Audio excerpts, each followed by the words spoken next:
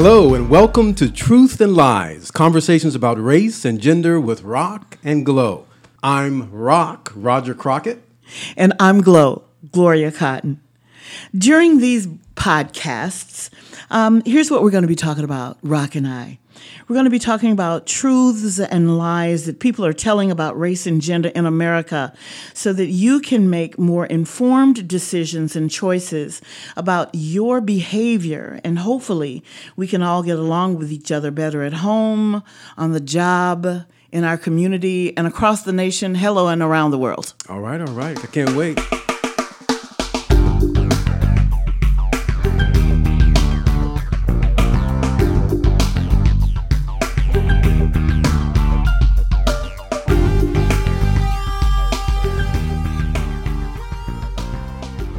In this episode, in this podcast, we're focusing on, our subject is the Cosby-Kavanaugh effect and how race and gender play into sexual assault and accusations of indecency. Okay. It's deep stuff, but let me just start, Glow, with reminding everybody just what the facts are. The simple facts surrounding each case. So in April, back in April, Mr. Bill Cosby, famous black entertainer, was convicted on 3 counts of sexual assault and sentenced to 3 to 10 years in a state prison. He was sentenced for aggravated indecent assault. Okay, that's the Cosby situation. Now, Mr. Brett Kavanaugh, Judge Brett Kavanaugh, in September, there were hearings in advance of the Supreme Court Justice appointment hearings. In September, they had hearings discussing accusations, an accusation of when Mr. Brett Kavanaugh was a drunk teenager, again, accusation of being a drunk teenager attending a party where he pinned a woman to a bed and sexually assaulted her. This was some 36 years ago, and he was a teenager, roughly 17 years old.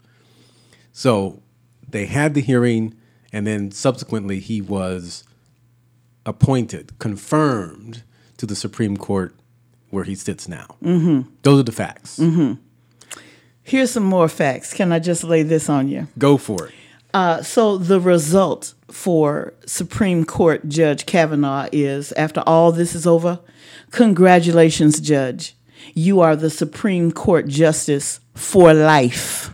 Yes. The result for Mr. Cosby is, congratulations, Mr. Cosby. After you finish your sentence, if you live, sir, guess what? For life, you're going to be known and classified and branded. What's that word you said? Branded.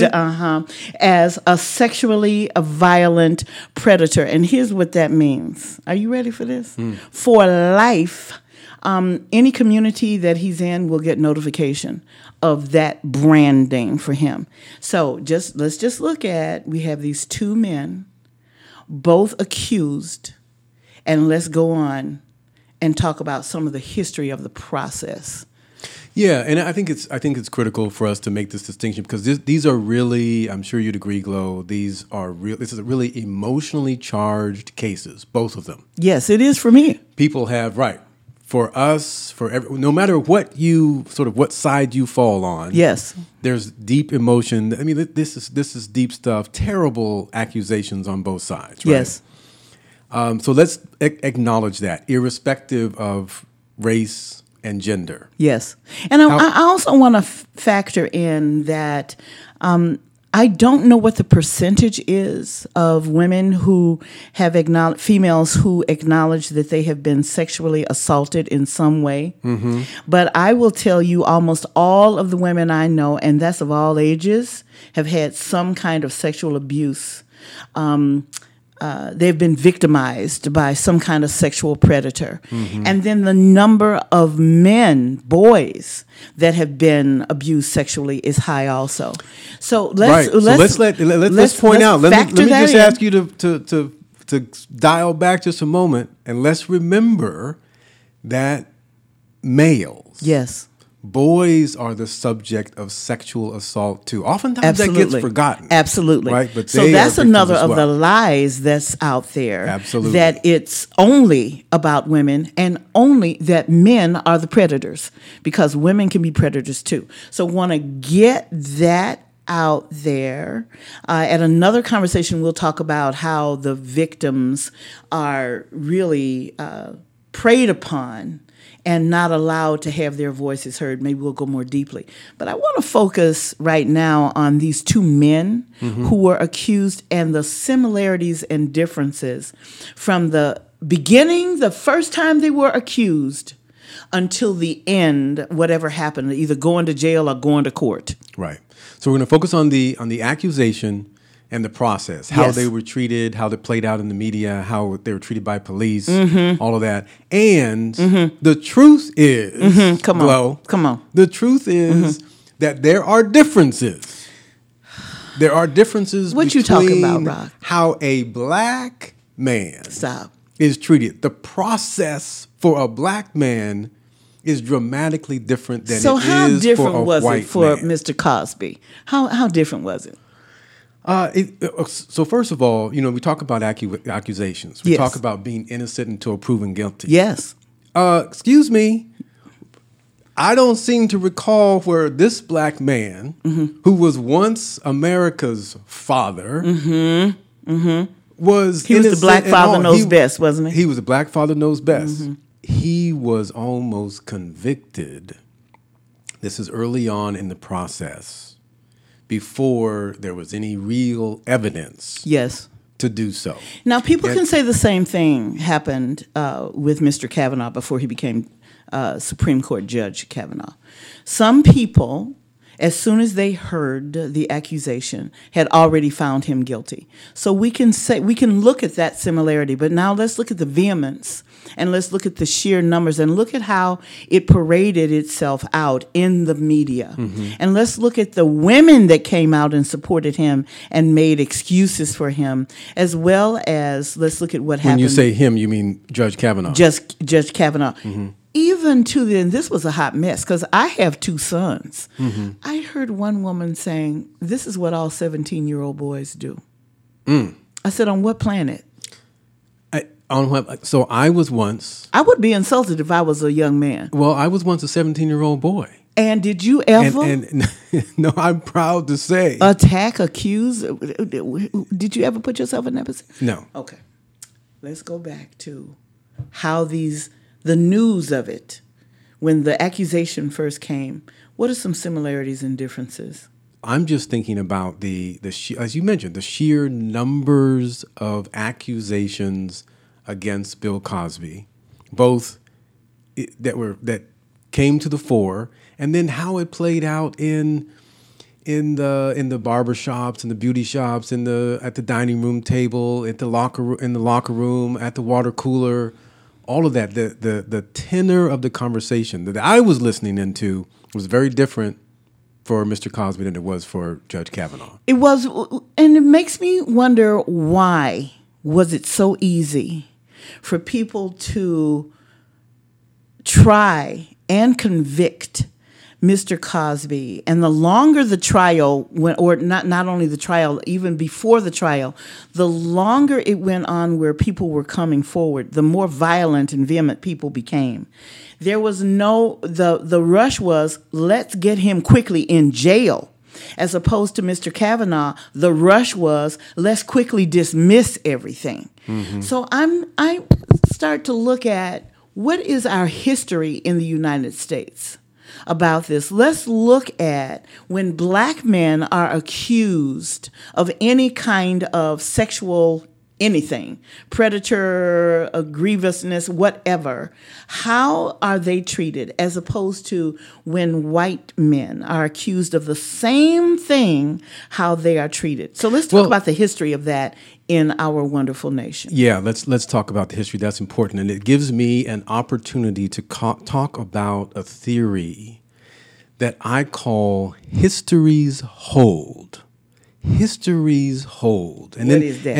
And so what that is, if you, in the context of sexual assault, if you go back to the beginning of the 20th century, black men in this country were viewed as substandard. We're talking about during the times of slavery. Okay, so before the 20th century, let's go on back to slavery times. Okay. We can go back whenever. But my point is that black men were not considered. They didn't have the same laws that they had to adhere to. They were substandard. They were subject animals. to. They were animals. They were subject to. They were property. Yes. And they were animals. That's right. And whenever they crossed the path, let's not even get to the point where there might be some sexual encounter. But if they would cross the path of a woman of the white race and look at her and look, I'm not even sure they had to look, Glo. I'm not even sure they had to look sometimes. They just had to be in the pathway. They just had to be in the vicinity. Geography. And they were guilty. Yeah. Then what would happen? And once they were determined to be guilty, then there wasn't often a trial, or it was a thrown trial, and the sentencing was hanging. Yes. Otherwise known as lynching. Lynching. Let's just call it what it is. Let's just call it what it is. Yeah. Lynching. How quickly did that happen? They were from accusation, and the next thing is, where's the rope? Right. A matter of hours. There was a nighttime accusation during the daytime, lynching during the nighttime.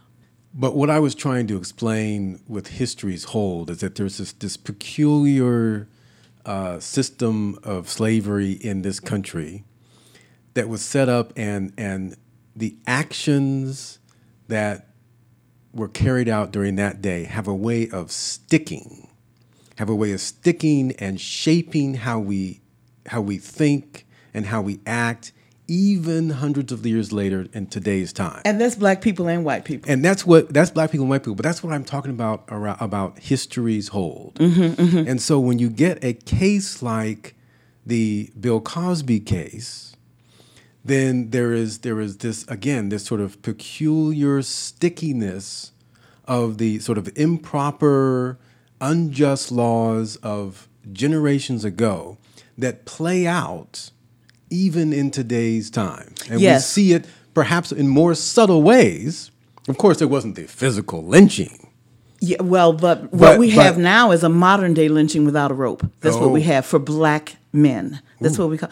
And here's what I love your what do you call it? What kind of hold? History's hold. And what I call it is post-traumatic slavery disorder. That's what we're in. Oh, wow. Because even though in most states slavery is outlawed, we still have a slave mentality going on. And it's played out in our court systems with these two and other similar accusations, trials, etc., when one man happens to be black and another man happens to be white.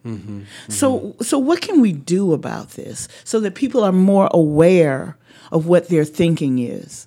How can we look at data and facts and say, okay, suppose that, as I said, Clarence Thomas had been accused by a white woman. Suppose now Judge Kavanaugh, Supreme Court Judge Kavanaugh, had been accused by a black woman. Would that have made a difference? Would it have made a difference if Mr. Cosby's accusers were only white women? Would that have made a difference? Well, I think that the fact of the matter is that it would have made a difference. What do you mean? There are many people who would dispute that and say, oh, no. It wouldn't have made a difference. Sounds like you playing a race card to me. But hey, race is a factor in this country. And so I think we all first need to acknowledge that that's the case and pause and take a look, look introspectively at our own biases to determine whether or not we are allowing any particular sort of race bias, whether it's conscious or unconscious, to play into the way we treat others, the way we think about a case, and heaven forbid, the way if we're on the confirmation hearing or we're on the jury in a particular case, whether we are letting those biases come into play in those roles. So you started us out by focusing on some of the facts, right? Which is, that's just hard empirical data.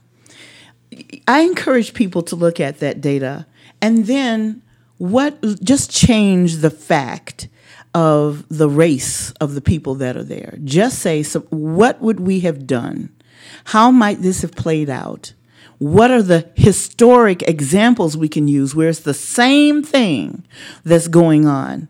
The only thing that's different is race. Mm-hmm. The only thing that's different. And the accuser is race. And the accused is race, mm-hmm. the only difference. And let's look at historically what has happened, because you can't argue about that if it's really happened. Right, but we have to bring a certain amount of objectivity into it. For what happens? So how do you do that? How do you do that? Well, what happens today is that people just it's one of the reasons why I know that you are not a huge fan of the data and the statistics right there, because we can bend those to use in whatever way we want to. And I only find what I'm looking for. And you only look right. So that's what I'm asking people to do, is not just focus on what they want to support their own argument, but to do what you're suggesting, put themselves in the other person's shoes, think about these things in a sort of a contradictory way. Mm-hmm. In other words, like you said, hey, what would happen? What would objectively happen if the other person were white or the other person were black? Mm-hmm. Not what would happen. Not let me just focus on how I twist things to fit my particular perspective, but think about it in a different perspective. That's what we need to do. That's a little difficult for people sometimes, and we call that cognitive flexing, in our work. So how can I hold my position and at the same time allow the other position to get my attention? What are the things I need to do? One of the things I need to do, which is what I had to do when we started having this conversation right here, what we need to do is look at, what are my hot buttons around this thing? What is my fear around this thing? What am I angry about in this thing? And then does that cloud how I see and what I see? It's not until we stop telling ourselves lies about how we are approaching this that we can be willing to accept the truth of it. Mm-hmm. That might involve getting somebody else involved in listening to them also. Because, as my boyfriend, not for real, Stephen Covey used to say, fish discover water last. I'm only knowing what I know, and that's all I know. I don't know what I don't know until I know. So how can you involve other people? That's one how-to we need to approach this stuff with. Yeah, and Gloria, in a previous conversation, we talked about what makes up a responsible leader. And so I would just ask people to, again, be responsible with this. And that means that requires a certain amount of courage. What you're saying, this sort of cognitive flexing, is not easy. It requires courage. To me, it's cowardly. To me, it is cowardly to just deny another point of view that may be legitimate. That's the easy out. Well, I want people to stop being Stephen King about things that they don't like. I mean, they start making up Pet Cemetery, Human Cemetery, and putting people in it. Uh-oh. So I want people to stop lying, telling me that's the truth when I'm knowing that it's not. And I want people to start understanding, how can you find out what the facts are about somebody else's life that you might not know? So, and you might not be willing to know. And where is that? So that requires, let's encourage people to have more conversations like this that you and I are having, but not only with people who agree with you, but people who disagree with you. Right. How about people who have had some real experience in this? Yeah. Okay. And those conversations, to me, the difficulty with what's happening in society today, we're talking at one another, whether it's a face-to-face conversation. Come on. Whether it's a Facebook conversation. We're just talking at one another. Mm-hmm. We're not talking amongst one another. We're not talking to learn and understand. We're not listening. Mm-hmm. Mm-hmm. I always tell people one of the most important communication skills has nothing to do with talking. It's listening. Okay, now. Pause and listen. Listen to hear, to empathize and understand what another person is saying.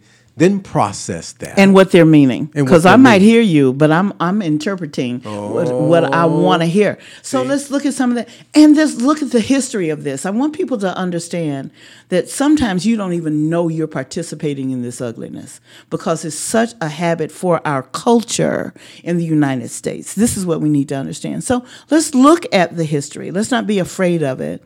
Let's honor the fact that it really has happened and that it's still happening to some people, okay? Mm-hmm, mm-hmm. Let's look at that and then say, now, where do we want to go? Bring out the Constitution, that you all are so connected to, as we all should be. Mm-hmm. And let's look at how we're living to that we the people thing and how we're not. Yeah. And I think, we've been talking about this a lot in the context of race, but just to get back to a minute about gender. Okay. I think let me just call out my brothers. Men need to sort of pause and listen and understand what it's like to live in a woman's shoes. Mm-hmm, mm-hmm, mm-hmm. Right? Good luck with that. But we need to. There's something out there now called being a male ally. Mm-hmm. Well, absolutely. You all are our our princesses, our queens. Thank you. Whatever. Hey, The important thing is, my point is that you are important. I owe everything to my mama. I know you do. And just nearly as much to my wife. Mm-hmm. And they are absolutely queens to me.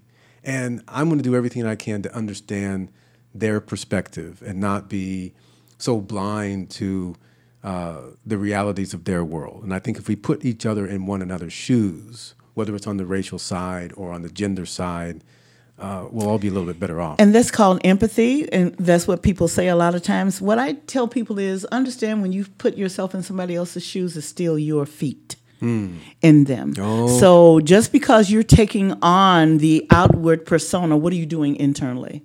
So really examine what's going on in your world and what might I be missing.